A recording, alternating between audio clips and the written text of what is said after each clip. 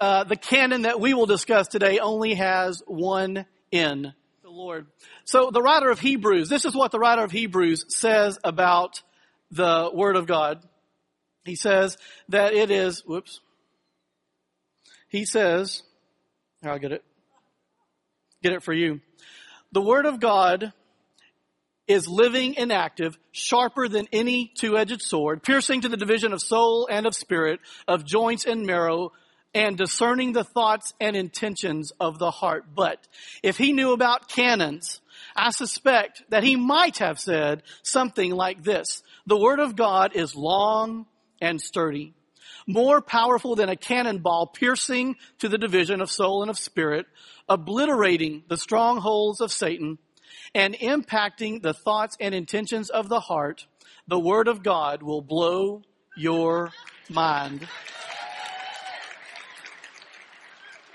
That is so true. And I do not want to be accused of adding or taking from the Scripture, because we're talking about the canon. That's one of the points. It's a closed canon. You can't add or change. So I'm not trying to add. I'm just saying that this metaphor of a canon, even though it's not correct, too many ends, it is a great way. Imagine if your church had a canon that set out in the front, just to show everyone we are ready for the offensive. We're ready for the attack. And instead of shooting cannonballs, we have the Word of God, and it is awesome. It is God's revelation to us. It is the way that we know how God revealed himself to man, how he came to the point of redeeming and showing salvation and how to get salvation, and more importantly, the plans that God has for each of our lives individually and collectively as a church, which you are. And so we're very excited. So I just want to say, just real quick, that this is a very explosive subject. Learning about the canon will ignite your passion for God, his Word, and his people. And we should all take aim to focus in on God's Word and know everything we possibly can about it. One of the great ways to do that is to come to church and to be around someone like Mark Lanier, who has so much information. Just the little bit that he gets out blesses our hearts and blesses me. I love sitting under Mark and being able to grow and learn. But hear this. It's the Holy Spirit that reveals God's Word to us. We can sit in here and get a lot of facts and information and do some check marks for God, saying, look, God, what I did today. But it's the Holy Spirit that will apply what you've learned and growing in and reveal to you and blow your mind and let you move on and be a powerful force for him. And that's why we're going to talk about the Scripture. Now, a little bit about the veneration of Scripture. That means respect. God's holy Word, how is it respected in the world? Well, if you look back in the synagogue service, they would parade the Torah in on scrolls. Let's see if I have one. Here we go. And, of course, this is not a scroll, but they do have scrolls, and they'll bring it in an ark. The 5 books of the Old Testament, which for them is the Testament, right? They don't have an Old Testament. For the Jews, it is the Testament. Or if you do the OT, it means only Testament, not Old Testament, just so we can clear up. As they bring that in, they parade it in, and they read, they put the scrolls out, and they read from the scrolls. The Catholic Church, they say special prayers before and after the reading of God's Word. The Anglican Church has some interesting things, and I've asked Jeff to come back because in England, he and Melvin are a part of the Anglican Church, and I asked him to share a little bit about how they venerate or honor Scripture. Okay, so I was brought up in a Anglo-Catholic church, so that's high Anglican, so towards the Catholic end. So I was a server boy when I was a child, which means that when we had the gospel read, we used to have 2 acolytes, so 2 candles either side, and then a big crucifix, and we'd parade it into the center, and we'd read it. Now, at one level, that was really good, but that's nothing like what we do in Mr. Tinker's church right now, because we treat the Bible in everything we do. In that sense, we don't venerate it in one special occasion because it's threaded throughout everything we do. So we all just open up the Bible when it's being read, and then at the end, the reader will often say, "This is the word of the Lord," and everybody will say, "Thanks be to God." And that's kind of our veneration at the level we're at now. Very good, thank you.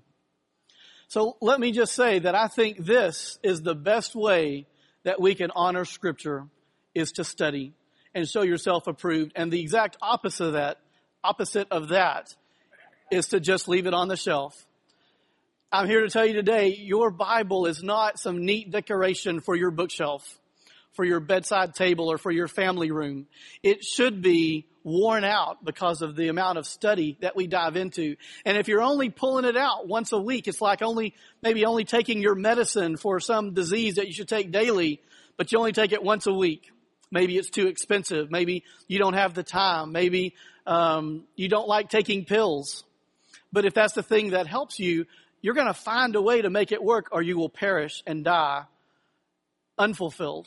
And that's not what we're about here in the biblical literacy class. It's our desire to be biblical. So let's look at why we should even study the canon. How many of you accept by faith that that's the Word of God? Sure. So why is it a big deal to study? And no, we need to look at why. First of all, John in chapter 1, verse 1 says, in the beginning was the Word, and logos, this is the Greek word that he puts there. And the word means word. So it's kind of a little play on words, that in the beginning was the Word, and the Word was with God. The Word was God, and the Word became flesh and dwelt among us. So logos means word, which equals God, which equals Jesus, meaning Jesus is the same as God, although not the same as every word, but God's word, which is what we're studying today. Another thing, we have a closed canon. You cannot at this point add or change anything to the canon. In fact, in Deuteronomy 4:2, back in the Old Covenant, it says, you shall not add to the word that I command you, nor take from it, that you may keep the commandments of the Lord your God that I commanded you. If you're not careful, you can easily add commandments and things to do along with God's word. Oh, wait, who did that in the New Testament? Who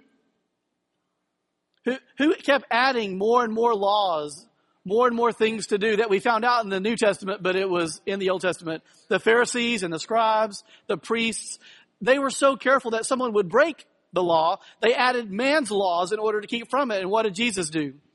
He came back and peeled that back. He said, we need to focus just on my word, not on the extra things.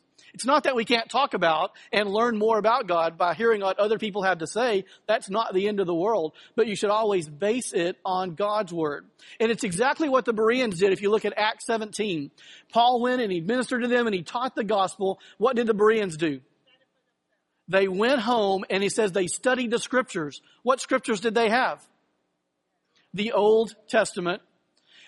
That was all they had. They didn't even have a New Testament. It was being lived before it had been written. And they went home and they studied the scriptures to be sure that what he was saying was lining up. Because when Paul taught from the scriptures, he was reading the Hebrew scriptures, which is what we call the Old Testament. Another example, Revelation 22:19, we have, if anyone adds to them, God will add to them the plagues written in this book.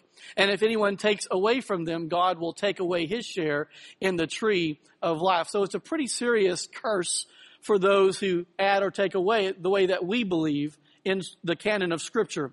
These verses, one from Deuteronomy, one from Revelation, they're taken in context of that book that's been written.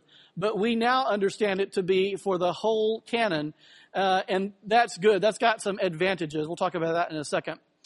If there is an important event in your life that you know is coming up, like say a wedding, what are you going to do in order to mark the day?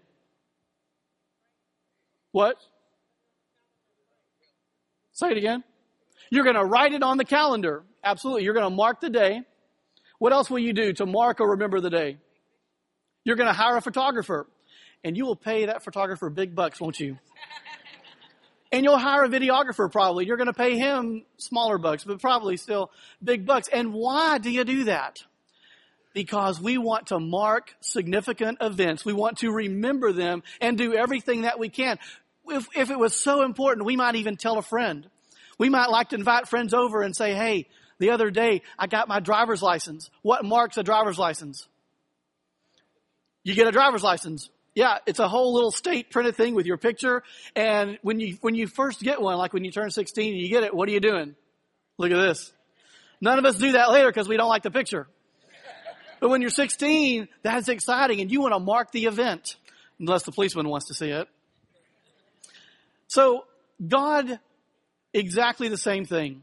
The most significant event in history, God wants to record it, and more than that, to preserve it for everyone to know. If we were just enjoying the oral history of the stories of the Old Testament, how God revealed himself through those narratives, and the gospel of Jesus as he lived this perfect life, taught these wonderful and life-changing things, and then died on a cross, was risen again, buried, then rose, then ascended, and in between there even taught the disciples more when they were up in the upper room about the kingdom of God. That's what Jesus kept teaching them. They had already learned, you'd think, everything they needed. And after he died and rose again, he said, hey, let's go back in. And he spent a long time talking more about the Word of God. If we only had stories that we just kept telling and telling to this day, we never bothered to write it down or preserve it, what would happen? A lot would get lost. A lot would get changed, and you would have no source to go back to make sure that you knew what was going on. But God says that the flowers fade, the grass withers, but the word of the Lord stands forever. And you know, who was in the 9:30 service today? Anyone? When Brent Dyer read the scripture, what did he read it from? Well, his phone. Did that bother anyone? Some. That's okay, but it's important to note, the canon of Scripture is not the paper and the ink that it's written with. It's not the computer file that downloads it to your phone. It is the Word of God. And God considered it canon, a standard, at the time that he spoke it, and it was first written by whomever wrote each of these books and preserved them as the scribes continued to copy and recopy and recopy. And eventually it came to press time. What was the first book ever printed on the first printing press ever? The Bible, the Gutenberg press. I saw it in Mainz, Germany when I was there back in 2003. It's still there. But the very first book printed was the Bible. Do you know that the Bible is still the #1 bestseller of all books of all time? And it will continue to be so. In fact, everything else will pass away. God's word will continue. What God is saying is, I spent a lot of time and effort to preserve my word for you so that you can know the truth. The very least that you can do is dive in and study it. And as we read last week when Mark was teaching, to study and show yourself approved. Another great thing about God's word is unity over diversity. The Bible was written over 15 centuries.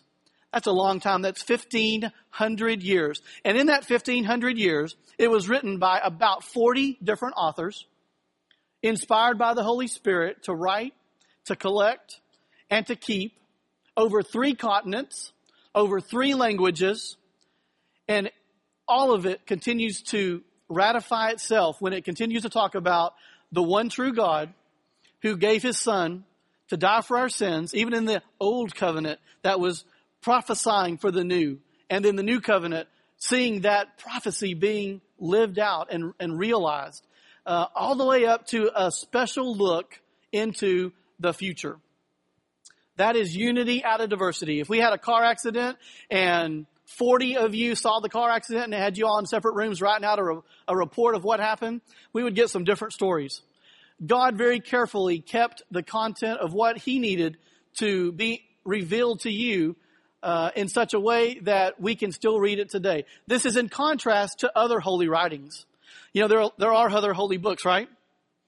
And some of those canons are still open. In fact, the Book of Mormon is a canon that was inspired by Joseph Smith up in Manchester, New York in like 1830 something. He, near his land, was led by, he says, the angel Moroni, which you can see him, a statue of him up on the top of the Mormon church just down the road, that brought him to a secret cabinet, and inside there was a golden book. On golden pages was written this new revelation. And he wanted to take it then, but the angel inspired him to come back a year later. And after several years of persuading the angel, he was finally able to get the book that was written in some kind of hieroglyphics that he wasn't able to understand, so the story goes. Fortunately, he had a seer stone that he used for other treasure hunts that enabled him to peer through, as it said, and to translate into the Book of Mormon. And then the angel told him to destroy it, so there wouldn't be any evidence. We can come back and look for it later. And as a result, here we have the Book of Mormon as this, well, I would say a faux canon. It's still a canon, but it's not holy writings. And the Book of Mormon, or the Mormon religion, has an open canon that God can still reveal himself to the priest. Catholics are similar in this respect. The Pope can still receive new revelation from God. Doesn't it do your heart well to know that we serve a God that's got one book made up of many books that are not going to change, and you don't have to wait or hope that something changes next week that's going to mess you up. You already know what the standard is. And that's one of the great things about having a holy writing that is a closed canon. So let's talk about the canon. What is canon? Where do we get the word? It's a Semitic word. If we go to the Elmo just for a second. Back then, they only had consonants. They really didn't have vowels. But if you put a couple of vowels in, you have Tanakh, which Semitic is very guttural language, so is Hebrew, which it meant a reed or a cane or a rod, and they would use that to measure things. And then so later on, the Greek kanon would be a measuring rod or a ruler, and pretty soon it eventually became known as a list. But before that, each of the increments on the ruler, on their rod, each increment became known as the canon. That was the canon. Each part that would use to measure. And so don't think of it as the canon that measures whether or not the book gets into the book of books, but it is the canon of faith, that each book measures our lives by increments to see how well we are growing and being grown up in the things of the Lord.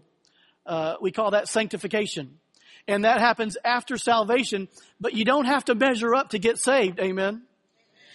Salvation happens, and after that is when the yardstick comes out and you're able to reach those increments. And so if every year you look back on your life, basing it on God's word, if you are not growing, know more about the word and acting on the word, that's okay. It's just saying, hey, red flag. You need to reevaluate. Maybe stop doing some things that you've been and reevaluate and start doing some things that you need to because you're not growing. If you didn't have a standard, you cannot judge and track your growth.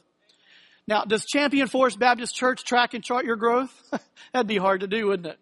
Are you more spiritual or not? We can't do that. We look at metrics like how often you come, how much money is given in general, different things and baptisms that we have. How well is the church doing? But your growth in God's word is between you and God, and that is really difficult to quantify.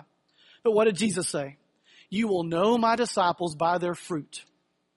That's why I'm glad that at the end of every lesson, that's when Mark has his fruit for home.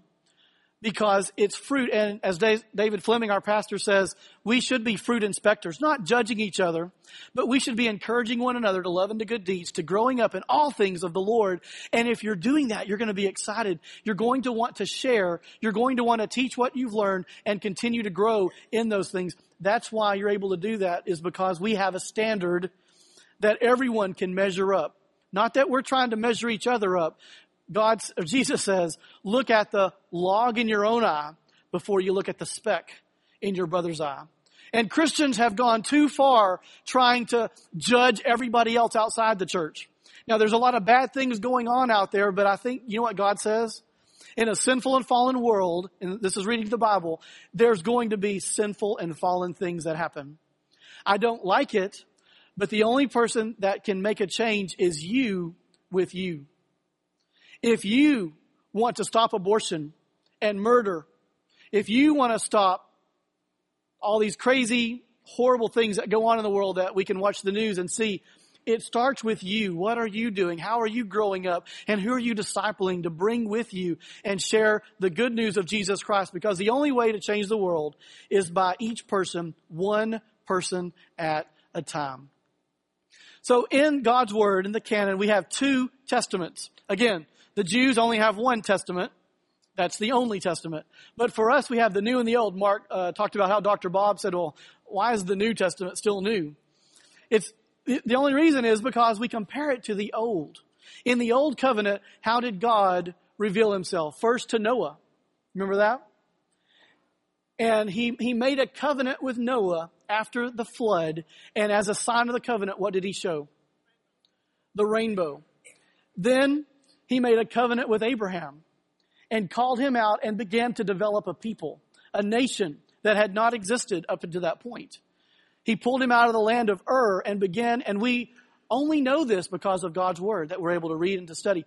And as he did that, he established another covenant than with Moses. And with Moses, the Bible says that he pulled out the book of the covenant, which Moses had written earlier, the laws and commands that were given to him on Mount Sinai. And he read the book of the covenant. And this was still the old covenant. And he said, and the people said, we believe and we will obey. And as they did, God would bless them. And the covenant was if they didn't, then God would curse them. He would not help them. And they saw that lived out time and time again. But the covenant was what was established to them in the old covenant. And then the new covenant is when Jesus came, and instead of an animal blood ratifying the covenant, it was Jesus' blood that ratified a covenant. And Mark was talking about this a little bit last week. We see the Latin term instrumentum and testamentum, an idea of the last will and testament. But what happens for the last will and testament to be engaged? Somebody has to die. But this word really takes on more meaning when we understand it as a covenant, the old and the new covenant. I have a timeline here of the scripture when the scripture was written. So I don't think you can even read those little words underneath. Those are the books of the Bible that were written. This is the order that it was written in. We have Genesis, and then Job, and then Genesis, and then Exodus, Leviticus, Numbers, Deuteronomy as we were tracking along through the wilderness. And then we have Joshua, who took over from Moses at the end of Deuteronomy. We see that narrative. And then we go to Judges as the judges began to rule over Israel. The book of Judges would be in that time. The book of Ruth, 1 Samuel 1 through 7. Moving on from there to Israel's monarchy when they got a king. We have Psalms and Proverbs, Ecclesiastes were written during this period.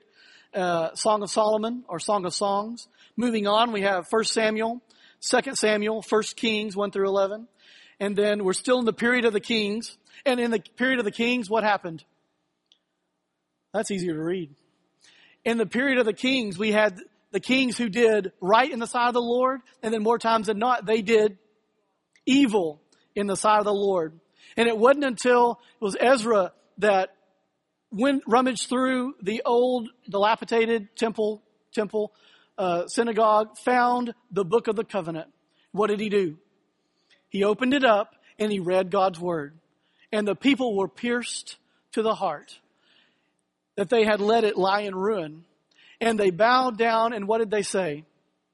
We will obey. Once again, we will obey. And they did for a while. And then they stopped. And then they started again and moved on. So moving on from the kings, we got all of the minor prophets. We have Jeremiah, Ezekiel, Lamentations, getting to the Babylonian exile. Daniel was in the exile. Those were written then. When I say those, the book of Daniel, Ezra, Nehemiah as the post-exilic after they were able to come back. Nehemiah and Esther.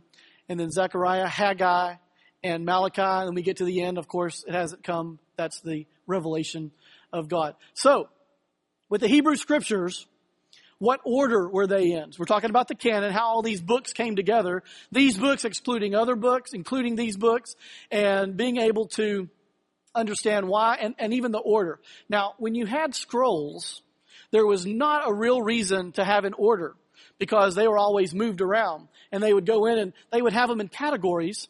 Now, the Torah was always kept together. Genesis, Exodus, Leviticus, Numbers, Deuteronomy. That was the law. They called it the Torah. It's just Hebrew for Torah. And they would parade those in. That was the most special. And they would venerate those scriptures more than the others. But then they also had the Nevi'im, which were the prophets. I'm not sure if I'm pronouncing that right.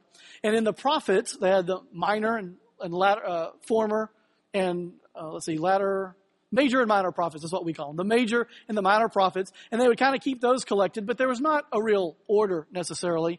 And then finally the writings, or the Ketubim, would be just the writings of like Job, Song of Solomon, not Job, Job is history, Song of Solomon, Psalms, Ecclesiastes, Proverbs, thank you. Those were kind of kept in a category. And so the Hebrew scripture, if you take a look here, we have the Torah, then we have the Nevi'im, the first letter, and then the Ketbuim. You know, it almost sounds like Naboo and Tatooine from Star Wars. Did y'all notice that? It has that kind of that sound? Because a lot of these linguists who did the movies, they would take old Semitic languages and they would kind of weave them in because they had to develop a language for their movie. And even Star Trek, you know, Mr. Spock Captain Spock, he was Jewish by reality in the movie, or the TV series too. He was what was Mr. Spock? Vulcan, thank you. But, you know, the Klingon language, very interesting. It had very guttural kind of Semitic Hebrew language. And the only word I really know is kapla, which means success and farewell. So that was free. Don't tell anyone I said that. And so in the Hebrew, again, only the consonants, you put some vowels in, Tanakh would be how they would talk about their Hebrew scriptures. So that moves on as we look on these scrolls. We talked about the veneration earlier, how they would parade them in. And reading a scroll was not at all easy. It was big and bulky. You'd have a big table, and as you unrolled one side, you were rolling the other side. Sometimes you would have helpers, although they were very careful who would touch God's word, and very careful how they stored them. These are just some of these examples. Here's maybe an example of an ark that one of the Torah might have been kept in because they wanted to preserve these as best they could. This was God's word for them. And as they preserved and read these, the idea of a book would be much better. Because in a book you could carry, a lot in several different books. They wouldn't have put them all together. Our Bible, of course, is a book of books. Have you ever tried to read the Bible from Genesis to Revelation? Does it read like a novel? Don't do that. The Bible, I want to say on one hand, it's a very complicated book. The Holy Spirit can reveal it to us. And so don't shy away from it. But it's not a novel that you read from beginning to end. I was an associate pastor at a church over in Kingwood for a few years, and one of the things that we did was that we had the church was about 200 or so, 200, 300. We would read through the Bible in a year. So I was like, well, hey, let's read through the New Testament. So everyone kind of got on board, and we were reading. I wasn't the pastor, just to be clear. I was an associate. But we would read through this year in the New Testament. So a lady came to me after about a month into the reading, and she was like, hey, I've read through Matthew. Now, get this. Jesus, after he ascended to heaven, became a baby again and started living his life again. And she was freaked out about it. And I was like, oh, hey, yeah, we should have explained that. Why do we assume that everyone has the same basis of God's word? That these are 4 different accounts, Matthew, Mark, Luke, John, of the same thing happening. Different perspectives, different accounts. And she's like, oh, that makes a lot. Because she was just thinking, a miracle. Baby Jesus again. He's so cute. Let's do it again. No, that's not God's plan. That when you read God's word, there's a way to do it. And the best way was last year when we read the Context Bible. What an awesome opportunity to see God's word put together in an order that tracks through and can be understood and further explain to other people. When you know this stuff, you take it for granted. Or maybe you're just coming on it and you're like, good, I'm catching up to everyone else. We should be telling everyone about God's Word, and even the things that we assume they don't know. And, if you don't grow up in the nursery, what happens? You miss out on those, what we call Bible stories. They're not just stories. They're the narratives of God's revelation to man, how he began that process. Again, at the church, someone came out of a Sunday school class and they said, he kept talking about Jonah, and he assumed everyone in the class knew about Jonah. I have no idea what's going on with Jonah. Then was not raised in the church, didn't know about those formative stories. So if your kids are not in church, get them in church, because they need to know that formative foundation. As they grow older to the age of accountability, they'll be able to make an informed decision about Jesus Christ, because the Bible says, count the cost. You have to know, you should know what you're getting yourself into before you sign on the dotted line. The only way to know that is to get in God's Word, to study it and read it and know it. You don't have to know everything about God's Word, but you need to know the important things. And there are people that can direct you and show you, but don't just take their word for it. Be a Berean. Go home and read the Scriptures, and the Holy Spirit will reveal to you, and you'll be amazed, and you'll be better equipped to be able to do your mission in this life. That's what the canon is all about. Moving on to the Septuagint.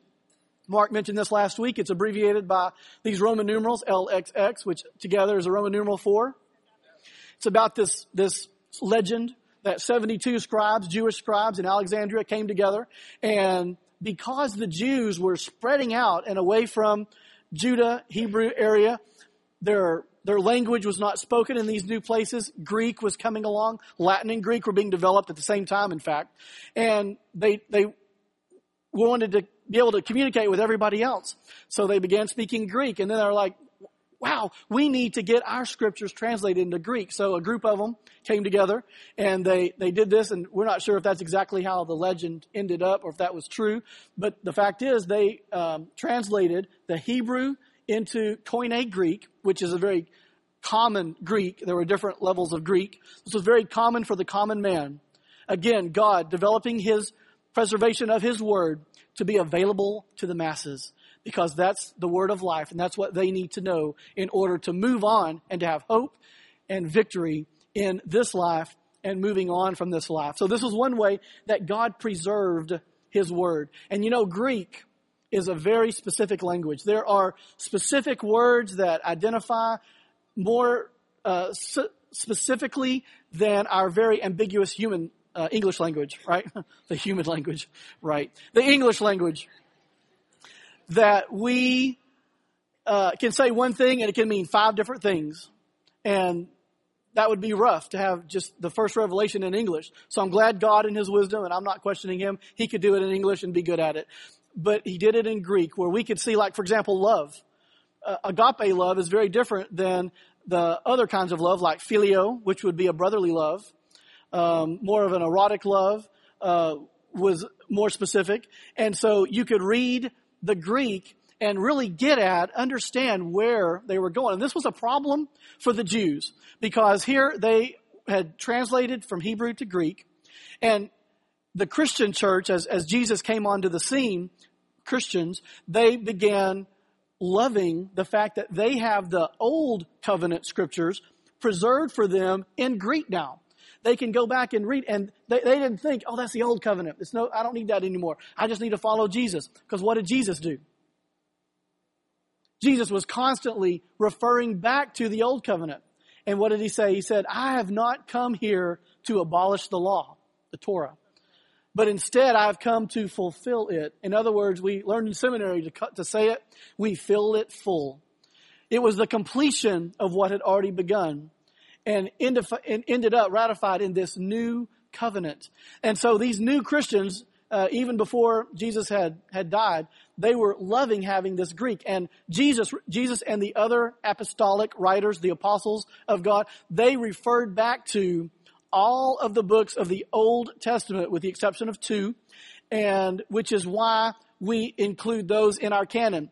Again, there was never a time that a group got together and said, we need to figure out what books we're going to call sacred and what books we're going to call normal or pagan or just good. But we need to find out. They never did that. They were always tracking along and being very careful to keep God's word, holy scriptures, the sacred writings, as they would call it, separate from everything else. So later on, we can look back and make sure that, okay, this word has been referred to by God.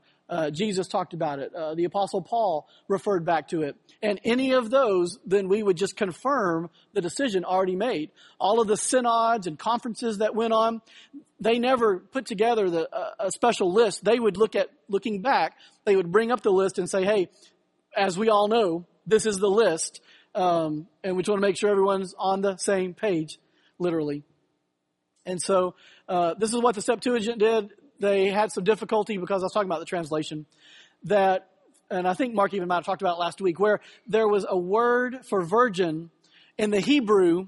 It could mean virgin, but it could also mean just young maiden. In the Septuagint, those Hebrew scholars translate it to a very specific Greek word that meant virgin. Now that is a pillar of our faith. That is a really big deal. And so getting that clarification, but the Hebrew priests and scribes, they went back and changed a lot of the Septuagint to reflect other words that were more in common with what they understood and not as it relates to Jesus. While the new Christians, the Christians, they were new, they were trying to understand God's word as it revealed Jesus Christ. Having seen Jesus live his life, teach what he taught, died on the cross, ascend, and promise of coming back, then getting the Holy Spirit in Acts, they would understand the Hebrew scriptures in a whole different way. And that's why Mark talked last week about interpretation. In Alexandria, in order to understand the Old Testament in this new way, they kind of went overboard and made everything allegorical and spiritualized everything so that they would have a better way of understanding it. God doesn't need us to do that. God's word is very specific, and we can be encouraged as we see the revelation, we hear the prophecies, and as those prophecies are revealed, even as specific as from Ezekiel, I think it's Ezekiel 28, it talks about the prophecy of the city of Tyre. Some of you might have heard this, but it's such a great example of a prophecy written hundreds of years before, and then on the other side, looking back, how that it was fulfilled. The prophecy stated basically that the city of Tyre would be destroyed. Its city would be scraped into the ocean.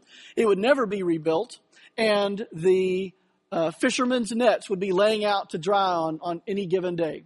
It's kind of a curse, gotcha. So Nebuchadnezzar came and attacked Tyre, but he did not destroy it. So what did everybody say? Well, the Bible had some of it right. We'll kind of look at it more for its theological than its historical significance. And then years later, Alexander the Great came. And once the city of Tyre attacked by Nebuchadnezzar, they went out to a causeway that was out separate from the city. It was across the ocean, and they built their city there with very high walls, thinking that it would be more safe for the next attacker. Alexander the Great, what does he do? He comes in, attacks whatever's left on the city, on the mainland, and he scrapes the city into the ocean, building a causeway to the island of Tyre, and wipes it out. And to this day, Tyre has never been rebuilt, and I suspect if you take a Mediterranean cruise, you may go by and see some fishermen's nets laying on the rocks drying, because that's what God's word says happened in that particular situation. That's just one small example. The prophecies of Jesus Christ are even better. And that's a great homework assignment. Go home and look at the prophecies of Jesus and how they are revealed. When you just read the prophecy, you're kind of thinking, what does that mean? But when you look at what happens with Jesus, it becomes more and more clear. And that's what they had the beautiful opportunity to do, as hindsight, to look back at what's happening. So the Bible proves itself. It's showing itself to be true. And of all these years on the bestseller list of critics that I read a lot of articles of people online and other places that talked about all the problems with Scripture and all of these things, that then someone else comes and says, well, you can understand it this way and that way. But in the end, no one has ever proven it false, to the point that if there was something that was definitive, that was wrong, that was misleading, that was untrue, Paul said we would all be fools doing what we do. We might as well move on to do something else. So if that's true for you today, move on. because I trust in the pillar of God's word to be our standard in everything that it says. And until that day that I'm just proven a fool, and I don't mind being a fool, but until that day, I'm going to live out everything that the Holy Spirit reveals to me in order to show myself approved, not to keep my salvation. I'm not balancing whether I get to stay or I have to leave the kingdom of God. What I want to do is honor God with everything that I have. And if in the end, what if God says, Brent, your name's not in the book of life? How horrible. What a horrible thing for me. But I think we have to ask the question, do we serve God because of what we get out of it? Or do we serve God because He's the Creator God who demands what He demands? And as a covenant bearer, I will obey His command. Now, I don't believe I'm going to hear those words, I never knew you. But I need to be sure that my service of the things of God, my study of His Word, and my actions thereupon do not reflect, God, you did this for me, I'm going to do this for you. That's not how we honor a king. We honor a king by saying, God, I believe in you. I've laid my life on the altar. As Stephen Trammell says, I laid my yes on the altar. It's like John Bassanio. I did a video shoot for him the other day. Last minute, he was very thankful. He said, Brent, anytime you need something, you just give me a call. The answer is yes. And that's so nice. And that's exactly what I thought. That's what we need to be with God. When God calls, we just need to say, yes, I'm ready. Now, what is it? And if you're Mary, it changes your world. If you're Moses, it changes your world. If you're Job, ouch, it changes your world. But if everything didn't wrap up nice and tidy for Job at the end, would he still have served God? He did. It's not about what we get on the end. It's about what you're doing amidst. Quick note about the Apocrypha. It's kind of a Greek word for hidden. These are books. There are two canons for the Christians. We have the Catholic canon and the Protestant canon. The Catholics, some Catholics, include these hidden books. They were written somewhere between, 230 BCE. In that time, intertestament period when God was silent and everyone was going, okay, God, we're ready. Where's this prophecy? What's next? We're ready to go. And just years and years of silence. Nothing coming. Are you faithful during the times that God is silent in your life for the years that He was silent? My wife and I were unable to have kids at the first of our marriage, tested infertility issues, but our desire was to have kids. And during those 7 years, I prayed like every saint you could imagine. I read and studied God's Word. I wanted to make sure everything was right on my part. And, really, it's not based on me. Begging and pleading God to come through and do something miraculous in my wife's and my family.